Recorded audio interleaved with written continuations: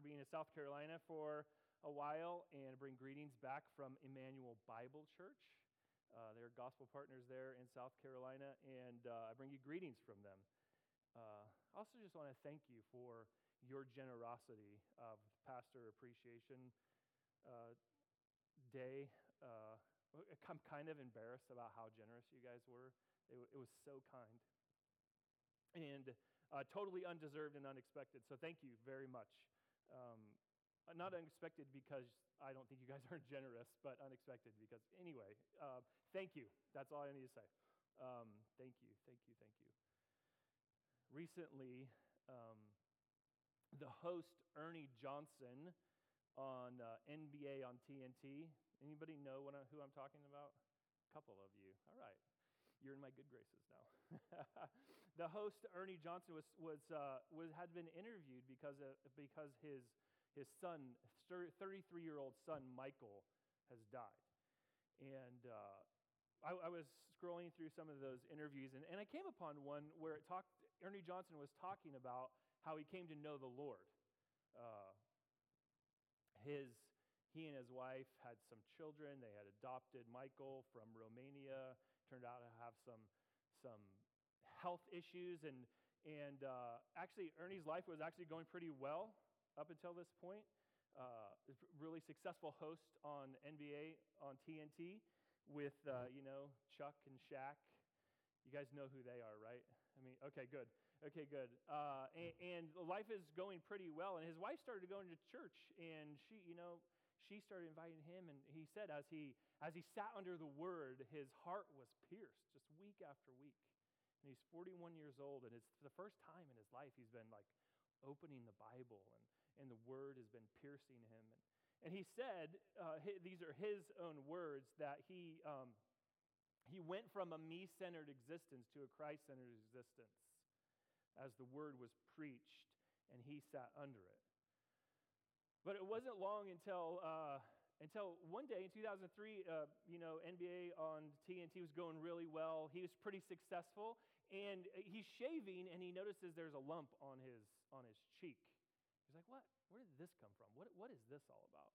So he goes to see his doctor, and after a couple diagnoses, he finds out it's Hodgkin's lymphoma. It's incurable. It's treatable, but incurable.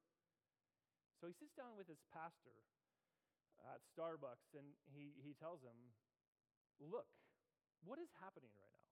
I want to know what's going on. Because to be honest with you, I just want to punch God in the nose right now. My life is going well, and then this. What's happening?" And his pastor began to ask him some questions and write down on a brown Starbucks napkin, what's happening here. Where are we now, Ernie? Where are you now with trusting God? Are we going to trust God with a question mark? Are we going to trust God with a comma? Are you going to trust God if? Are you going to trust God when?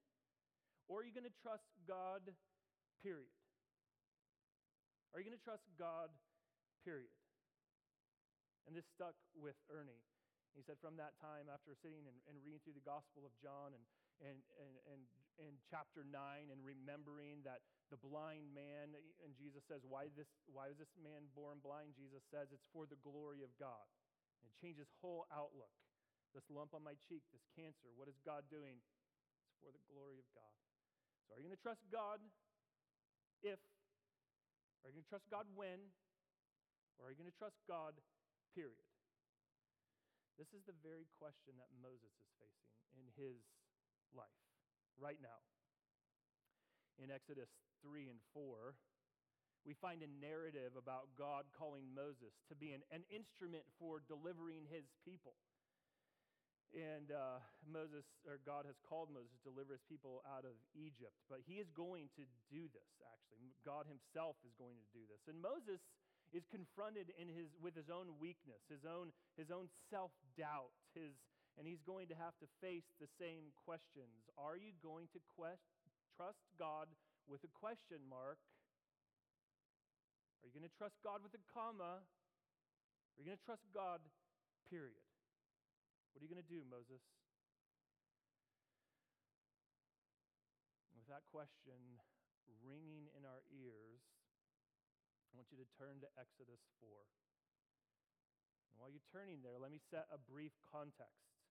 So Moses is 80 plus years old. He was rescued from certain death by Pharaoh's daughter. Remember this. God had rescued him miraculously. And he grew up in the halls of Egypt's government and education. And he had already tried, if you'll remember this from chapter 2, Moses had already tried to deliver his people. He tried and he failed at age 40. And now the adopted son of Pharaoh becomes a fugitive from Pharaoh. And he has been meandering in Midian for the last 40 years as a shepherd. He's married to a woman named Zipporah, and he has at least one son named Gershom. And he's been tending to his new career as a shepherd. And out of nowhere, you remember, God appears to Moses from a burning bush that's burning but not consumed. And from the bush, God calls Moses to this newfound career as a deliverer. And as you would imagine, maybe you have the same kinds of things when God calls you to something, Moses has questions, right? Even objections, actually. And in response to Moses' questions and objections, we will notice what God does. God doesn't flatter Moses, build him up through self-esteem. God reveals his own character to Moses as the self-sustaining one, the self-sufficient one, the true and unchangeable one, the true deliverer of his people. And you'll notice that before God does anything for Moses, he gives him words. So words precede deeds. He has called Moses to trust him, period. And God's going to show himself to be the true deliverer of his people. So Moses, he's going to show himself that in two scenes. One is in Moses' refusal. Moses' refusal is met with Yahweh's revelation. Number two, Moses' return is guided by God's covenant loyalty. Moses' refusal is met with Yahweh's revelation of himself, his character, his person, his work. And Moses' return to Egypt is guided by God's covenant loyalty. So those are the 2 points we're going to hang our hats on. So hear God's word. We're going to read 1 through 17 to start. Then Moses answered, "But behold, they will not believe me or listen to my voice, for they will say, 'The Lord did not appear to you.' The Lord said to him, 'What is that in your hand?' He said, 'A staff.' And he, the Lord, said, 'Throw it on the ground.' So Moses threw it on the ground, and it became a serpent, and Moses ran from it. But the Lord said to Moses, 'Put out your hand and catch it by the tail.' So he put out his hand and caught it, and it became a staff in his hand, that they may believe that the Lord, the God of their fathers, the God of Abraham, the God of Isaac, and the God of Jacob has appeared to you." Again, the Lord said to him, "Put your hand inside your cloak." And he put his hand inside his cloak, and when he took it out, behold, his hand was leprous, like snow. Then God said, "Put your hand back inside your cloak." So he put his hand back inside his cloak. And when he took it out, behold, it was restored like the rest of his flesh. "If they will not believe you," God said, "or listen to the first sign, they may believe the latter sign. If they will not believe even these 2 signs or listen to your voice, you shall take some water from the Nile and pour it on the dry ground. And the water that you shall take from the Nile will become blood on the dry ground." But Moses said to the Lord, "O my Lord, I'm not eloquent, either in the past since you have spoken to your servant, but I am slow of speech and of tongue." Then the Lord said to him, "Who has made man's mouth? Who makes him mute or deaf or seeing or blind? Is it not I, the Lord? Now therefore go, and I will be with your mouth and teach you what you shall speak. But he said, O my Lord, please send someone else. Then the anger of the Lord was kindled against Moses, and he said, Is there not Aaron your brother, the Levite? I know that he can speak well. Behold, he's coming out to meet you, and when he sees you, he will be glad in his heart. You shall speak to him and put the words in his mouth, and I will be with your mouth and with his mouth, and will teach you both what to do.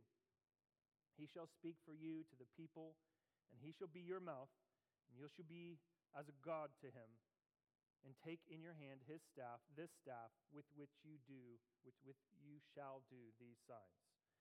This is God's holy word. So, Yahweh is going to meet Moses' questions, objections, and refusals by revealing his character and his work. He's going to do this. He's going to do this by revealing himself. What's God like? So Moses writes out of what he recalls. He's writing to us what he recalls happens in this moment in history. He remembers all his objections. And he remembers just the way the Lord answers him. So he gives these objections. The first one that comes to us in this chapter in verse 1. Sorry, that's going to distract me. I got to pick that up. Okay. All right. We can edit that out and we'll come back to this one. He remembers his first objection comes in verse 1 of chapter 4. And from a human perspective, don't you think this is like totally legit? I mean, kind of all of his objections, I kind of get, don't you? When you look at yourself, you see weaknesses. It's easy to say, God, I'm not sure, like, you know me like I know me. So he objects, like, because of his human weaknesses, but he objects. He's like, well, what if these people don't believe me? What if they say you're lying, Moses? And totally understandable, once again, based on his past. Moses tried to deliver these people, and what was their response? Do you remember? In chapter 2, their response was, who made you a deliverer over us, right? Who made you the boss of us, kind of, third grade stuff.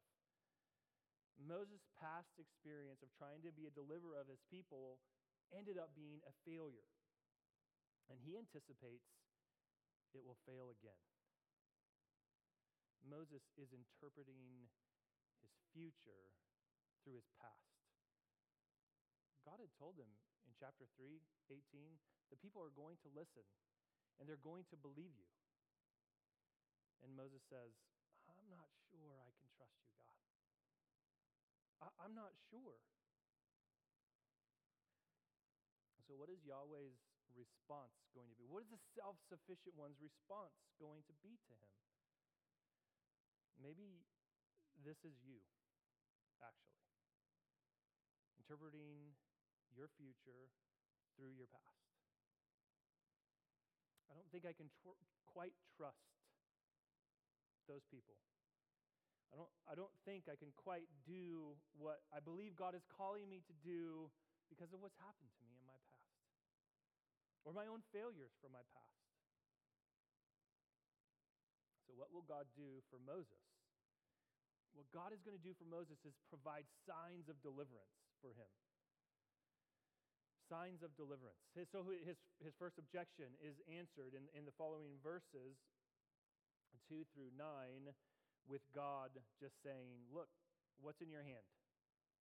What's in your hand? Now, friends, we have to be honest. If we read the Bible, this is not the normative way God works. God doesn't normally work through signs and wonders. So when he does, we need to peek up, we need to perk up, and we need to pay attention to what it's teaching us. Signs and wonders are meant to get beyond, meant to get attention and point beyond themselves to something else. So in response to Moses' first objection that the people won't believe him, God reveals his power. He says, what's in your hand? And so he's going to reveal these three signs through snakes, leprosy, and the Nile. So what are they teaching us? It says, what's in your hand, Moses? And Moses says, a staff. This is my shepherd's staff. God says, throw it on the ground. So Moses obeys and throws it on the ground, and it turns to a serpent. possibly a cobra. A cobra was some sort of adornment that the Egyptian pharaohs wore on their crowns. It's sort of like, we don't get this in the text, but Egyptologists tell us this is true. They wore the cobra with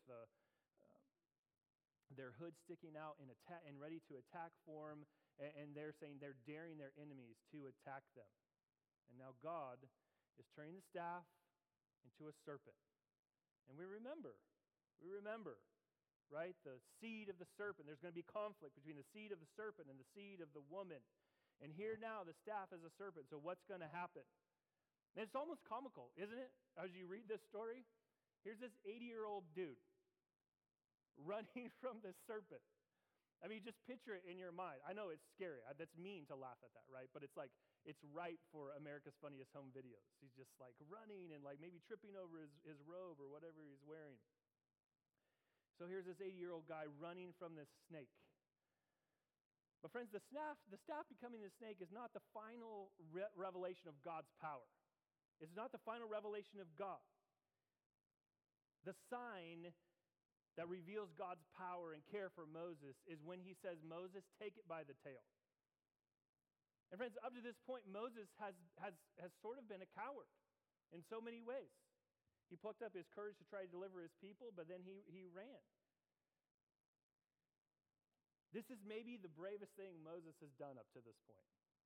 Could you grab a serpent by the tail? I've never done it before. I would never even get close enough to even try to do it. But I've heard that's not how you actually pick up a snake, right? Because they can come back and bite you. You don't pick them up by the tail, you pick them up by the neck. Snakes are just gross, so I won't have anything to do with them at all. I would be more of a coward. But Moses, by faith, he picks the snake up by the tail and it becomes a staff again. God is showing him, listen, there's no power of Egypt that can overcome me. I'm on the throne. I've created everything. You take that snake by the tail, it'll become a staff again to lead your people. So we ask the question, will the seed of the serpent win? Or will the seed of the woman crush the head of the serpent? Moses grabbing the serpent by the tail should remind us that the serpent crusher is on the way. That he says, he's done this, that they might believe that the Lord, the God of their fathers, has appeared to you, Moses. Moses, this isn't about you, but I'm going to show you how powerful I am. Not only do I have power over snakes, I have power over disease. So he tells them, put your hand inside your cloak. And leprosy was common in Egypt among the Egyptians, and it was incurable. And God telling Moses, look, put your hand inside your cloak, it becomes leprous. It's white as snow. It's eating away the skin already. And when he puts it back into his robe, it's clean. God is saying, not only do I have power over the government of Egypt, I have power over cleanliness and uncleanliness in myself. And I'm going to use you to either inflict or to withhold cleanliness and death from these people. And the third sign, God reflects his power over the Egyptians in what they trusted the most, the Nile River. So the Nile River, you probably already know this, but it flooded every year. It would flood every year, and it would nourish the soil and make Egypt prosperous and lush, and so much so that the Egyptians worshiped the god of the Nile River, called Hapi, as the one that gave them life. So to corrupt the Nile River by turning its water into blood is to threaten the very existence of Egypt itself, the enemy of God, the seed of the serpent. So Egypt better watch out because Yahweh is on the move against their idols. Yahweh's on the move. God is about to do something great, and he's showing Moses, and he's asking Moses, will you trust me if? Will you trust me when? Or will you trust me, period? Will you do this? Now, after all these signs and wonders, friends, how do you think Moses is going to respond to God? Verse 10 tells us exactly how he does. But Moses said to the Lord, "O my Lord, I am not eloquent, either in the past or since you have spoken to your servant, but I'm slow of speech and of tongue." Moses' next objection is of his personal weakness. The people won't believe me. God, I am so weak. And we can say that is so true of Moses and of us. But notice, like I've already said, what the Lord does. He does not disagree with Moses. He doesn't say, "No, Moses, you're actually really strong. Moses, you're great. Just look deep inside yourself and you'll see how great you are." He doesn't build his self-esteem. In order to build Moses up and make him ready for the task at hand, Yahweh points to himself again. Empowers powerful signs and wonders, and now in personal presence. In answer to the objections about personal weakness, God says, "Look at who I am."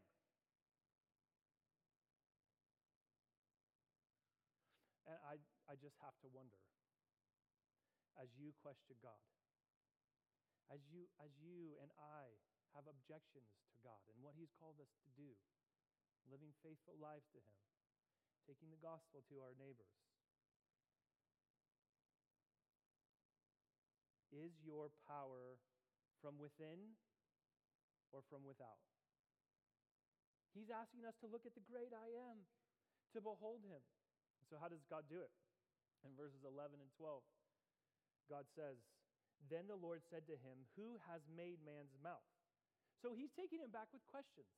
He's taking Moses back with questions, sort of like He does with Job. Who made God's mouth? Who created you? Who created your mouth? I'm telling you to speak these words. You're saying you can't do it, but I'm saying, who made your mouth? The answer is God. God made your mouth. Did I not make your mouth? Do I not make people? Do I not make people with weaknesses and deficiencies? Who makes him mute, deaf, or seeing, or blind? Is it not I, the Lord? But our weaknesses are no match for God. He says, "Go anyway." And notice what He says as He commands him to still go in spite of his personal weaknesses, and that is that He will be with him.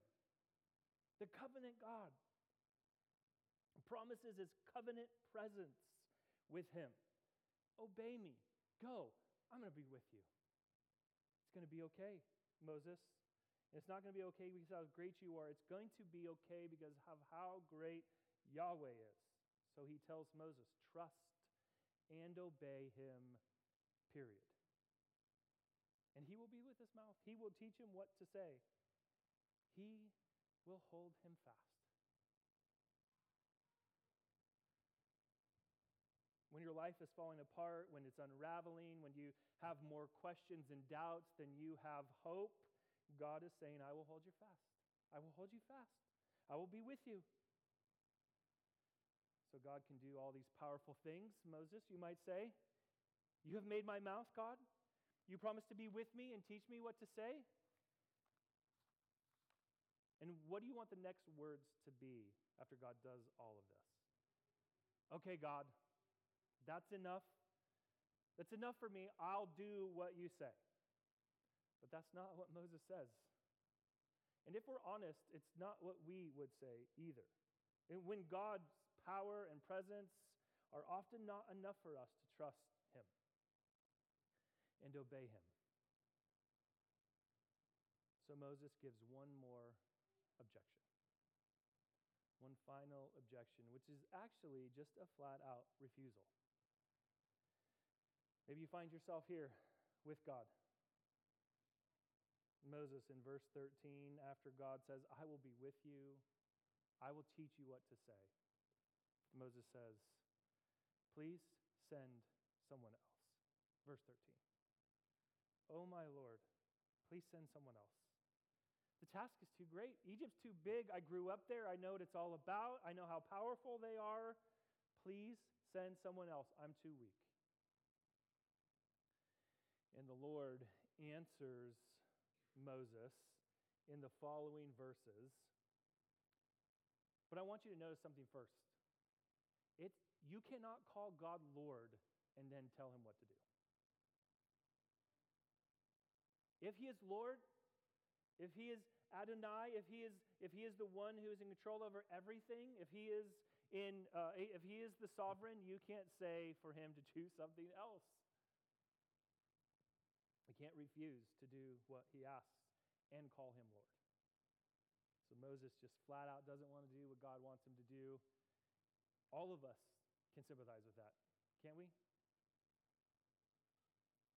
Maybe God has proved himself time after time, and yet, God, please send someone else.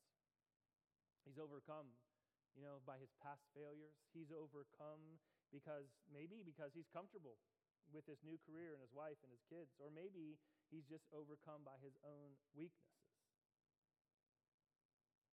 And the Lord's patience has run thin with him.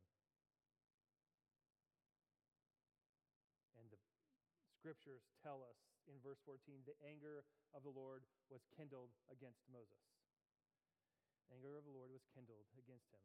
What do you expect the next phrase to be? The anger of the Lord was kindled against Moses, and Moses died. The anger of the Lord was kindled against Moses, and he said, "Away with you. Fine, go do whatever you want. I'm done with you." But the anger of the Lord was kindled against Moses. He's fierce against our sin, friends. He wants us to trust him, period. But when we fail and even refuse, we see that his anger lasts for a moment. But his favor endures through the night. God makes concessions for Moses. What a kindness. What a kind God. It doesn't mean he wasn't really angry. It doesn't mean he doesn't hate Moses' sin. He was. There's a flash of anger, and then there's a concession. Why does God make a concession for Moses? In God's wise providence and in his counsel, he has a job he wants Moses to do, and only Moses can do it. God doesn't need anybody, friends. He doesn't need Moses. He doesn't need you and me. He's self-sufficient. He's Yahweh. And yet our God has a job only you can do. God alone has a job he wants you to do, he wants Moses to do, and only you can do it. So God gives concessions to Moses. And he's calling him. He does not relieve Moses of his responsibility, but he gives him a mouthpiece in his brother. He says, I know that he can speak. That's Aaron. There's Aaron, your brother. I know he can speak. Behold, he's going to come to you. His heart will be glad, and you're going to speak to him all the words, and then he's going to speak them to Pharaoh. You will be God to him. So God gives concession to Moses. He concedes and allows Moses to have this mouthpiece so that his people will be delivered, so that Moses will ultimately trust in God. Moses' refusal is met with the revelation of himself, his power, his miraculous signs and wonders, his covenant presence with Moses, and with his anger but mercy in sending Aaron with him. Moses needed someone to go with him, and God graciously provides someone else that he can see. God promised his own presence with him. Moses wanted someone he could see, so he gives it to him. So with this gift, God tells Moses, take your staff in hand and go, return. And there's just slight glimpses of Moses obeying, right? Even in picking up the staff, right? There's faith there. And now God has answered all of his objections, and Moses, maybe reluctantly, but he does return. In verse 17 says, take the staff in your hand with which you will do the signs and go. And Moses begins his return. And his return, we're going to see, is guided by covenant loyalty. Covenant loyalty. Moses went back to Jethro, his father-in-law, verse 18, and said to him, please let me go back to my brothers in Egypt and see whether they are still alive. And Jethro said to Moses, go in peace, And the Lord said to Moses in Midian, "Go back to Egypt, for all the men who were seeking your life are dead." So Moses took his wife and his sons and had them ride on a donkey and went back to the land of Egypt. And Moses took the staff of God in his hand. So Moses is on his way. Now, I've already spent 20 plus minutes on the first half, as per usual. Hopefully the second half will go faster, just to keep you at ease. Some of you, so you won't fall asleep. So here we go. So we're just going to cover 3 points in this. In God's covenant loyalty is God's loyalty to his own glory, God's loyalty to his firstborn, God's loyalty through his covenant sign. Okay? So let's just work quickly through this. As Moses is returning back, he's obeying God. Verse 21, and the Lord said to Moses, "When you go back to Egypt, see that you do before Pharaoh all the miracles that I have put in your power. But I will harden Pharaoh's heart so that he will not let the people go. Then you shall say to Pharaoh, 'Thus says the Lord, Israel is my firstborn son. And I say to you, let my son go that he may serve me. If you refuse to let him go, behold, I will kill your firstborn son.'" Well, these are hard words, aren't they? What does this mean? God's going to harden Pharaoh's heart and kill his firstborn son. What is this all about? Friends, the first thing we need to see is that God is loyal to his own glory. God wants his miracles to be shown to Pharaoh because Pharaoh is setting himself up as a god against Yahweh and trying to get glory for himself. So the true God is going to show Pharaoh who has true power. Who is the true God? It's Yahweh. And the way he's going to do that is by hardening Pharaoh's heart in order to get this glory. There's lots of things we can say about this, but let's just look at it. The battle that is to ensue between Yahweh and Egypt is going to bring God glory. And he's going to do it by showing who is more powerful and by showing that he can rescue his people. And the way that God is going to harden Pharaoh's heart is by leaving Pharaoh to his own desires. That means giving Pharaoh what Pharaoh wants. He's going to allow him to persist in his own sin. Romans chapter 1 talks about this. Paul interprets this kind of scenario for us. And he says, the people that go against me, that willfully disobey creation's revelation of myself, justly deserve condemnation. Friends, that is all of us. And God says that at some point, people are going to sin persistently in such a way that I'm going to give them over to themselves. I'm going to give them over to what they want. He repeats that 3 times. Give them over. Give them over. Give them over. I'm going to give them over to what they want. God is not working against Pharaoh's desires here.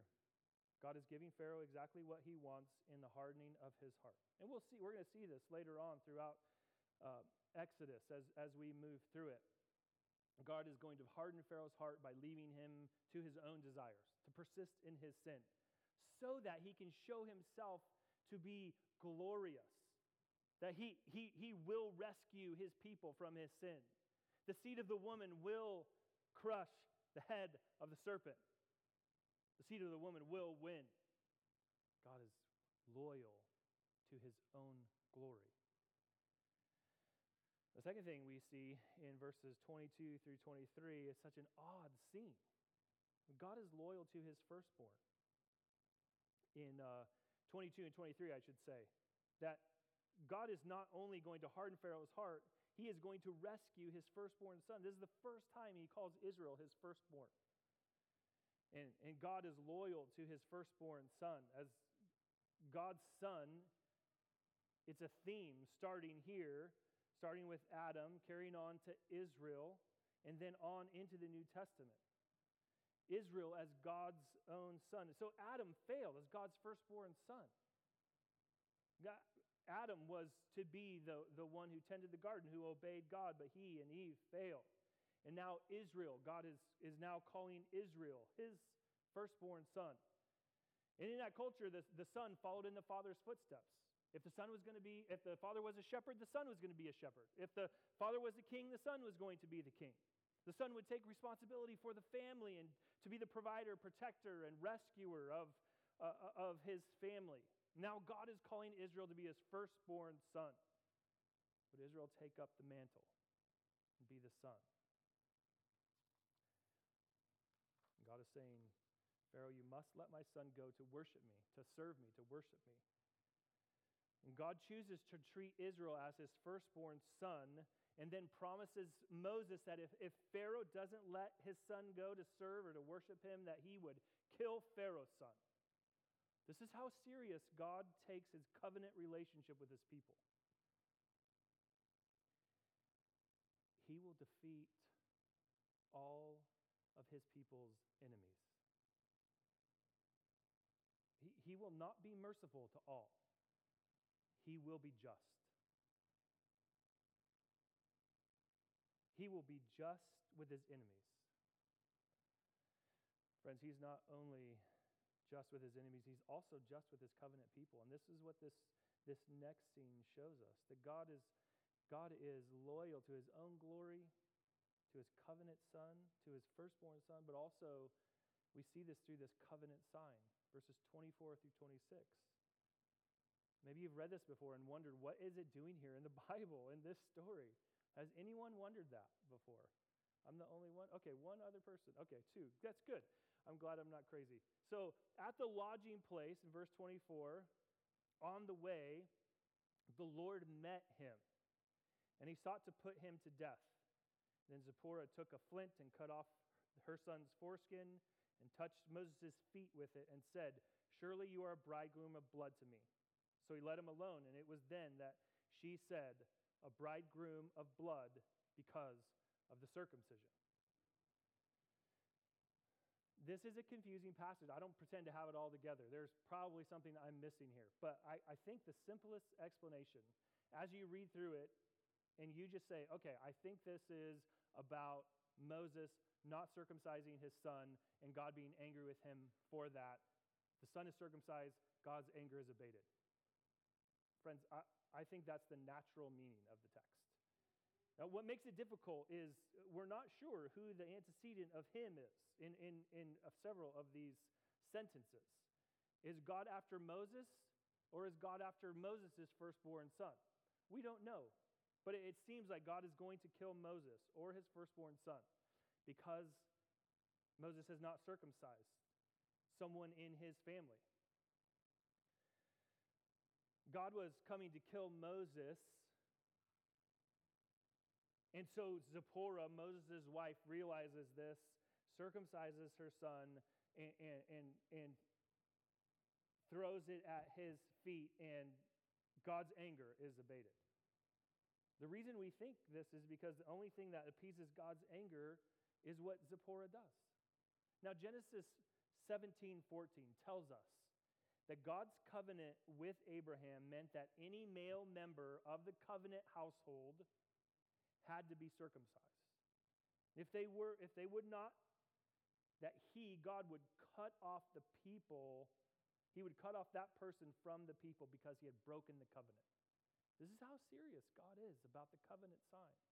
Why does he care about the covenant sign so much? Because it showed God's covenant with Abraham, God's promise to Abraham that he would make a great nation out of him. And this sign showed that God was going to fulfill his covenant and that person was connected to this promise. And if you weren't connected to the promise through the sign, you were an outsider to God's grace. God was going to make sure that his deliverer, lowercase d, his deliverer Moses, was in line with the covenant demands before he went on to rescue his people. And Zipporah gets this, and she says, "You're a bridegroom of blood." We think this is probably covenant language. We don't know if she's mad or not. We're not really sure, but now his whole family it has the covenant sign, and they're right with God, and God's anger is appeased. God is making sure that his deliverer is in line with his demands. Friends, all of this, right? The weirdness of all of that. And you can talk to me at the door, and it's fine. If you disagree with me or you think there's something else going on, we could totally talk about that. But all of this is pointing to Moses and the covenant loyalty of Yahweh looks forward to a greater reality of the true deliverer. Jesus of Nazareth was God's final firstborn son. He was born to Mary and Joseph. And in order to escape Herod's genocide, Joseph took his family to Egypt. Hosea 11:1 predicts this and talks about it. And it says, out of Egypt, God called his son. He called his son back to the land of Israel. And Matthew 2:20 picks up on that theme from Exodus and from Hosea 11 and says the same thing about Jesus. The angel told Joseph that those who sought the boy's life were dead, so it was safe to return. Just like Moses, it was safe to return to Egypt to rescue his people. So the punishment of killing the firstborn son, right? This punishment that he promises on Pharaoh, I will kill your son if you will not let my people go to worship me. This is a justice. But now on Jesus, the punishment will now fall on his firstborn son, Jesus, in the New Testament. He comes out of Egypt to rescue his people. And the firstborn is not spared, but he's killed in order that he might save other sons alive. Jesus, God, put his firstborn to death. And this is what all the covenant language, I think, is talking about. It's pointing forward to the day when Jesus will be that one. He will be the true deliverer. With many groanings and tears, he will come to God and he will say, not my will, but yours be done. And the punishment will land on him.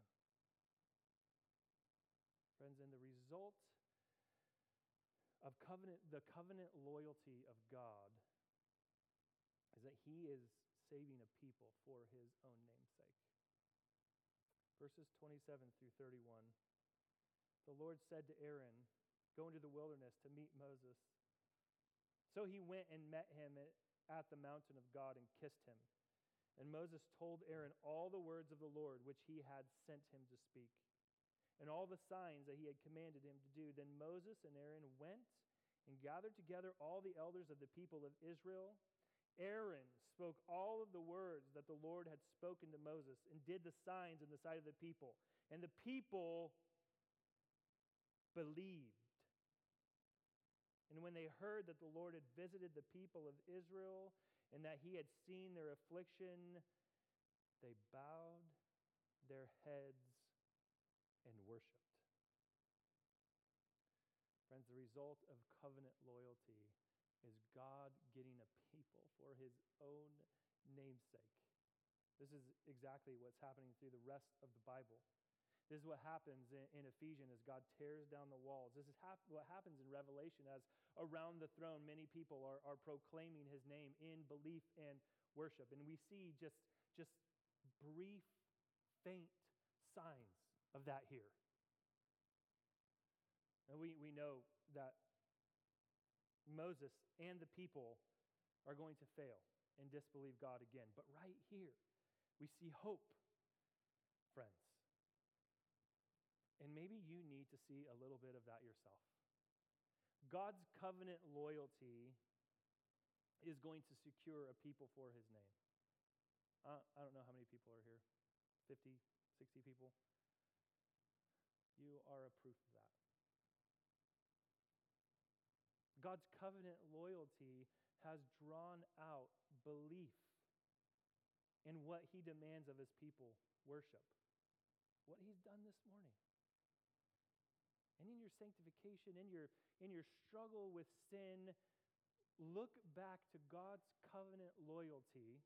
Even in your objections, even in your refusals, God's covenant loyalty to you through his Son makes it a sure thing. that you are going to be the people he's created you to be. So that sin that you cannot get over, that you feel like you cannot get over, that hardship that God has called you to right now, his covenant loyalty to you assures that he will get the glory due his name, that you will believe, you will worship. So friend, if you are not a Christian, if you have never put your trust in Jesus, I hope you see that this great God who has all this power, who is just, is also merciful. And he's calling to you this morning. Put your trust in him. So Christian, non-Christian, like what's it going to be? Will you trust God if? Will you trust God when? Or will you trust God, period? He delights in your belief, your trust, and your worship. Let's trust him and obey him, period. Father,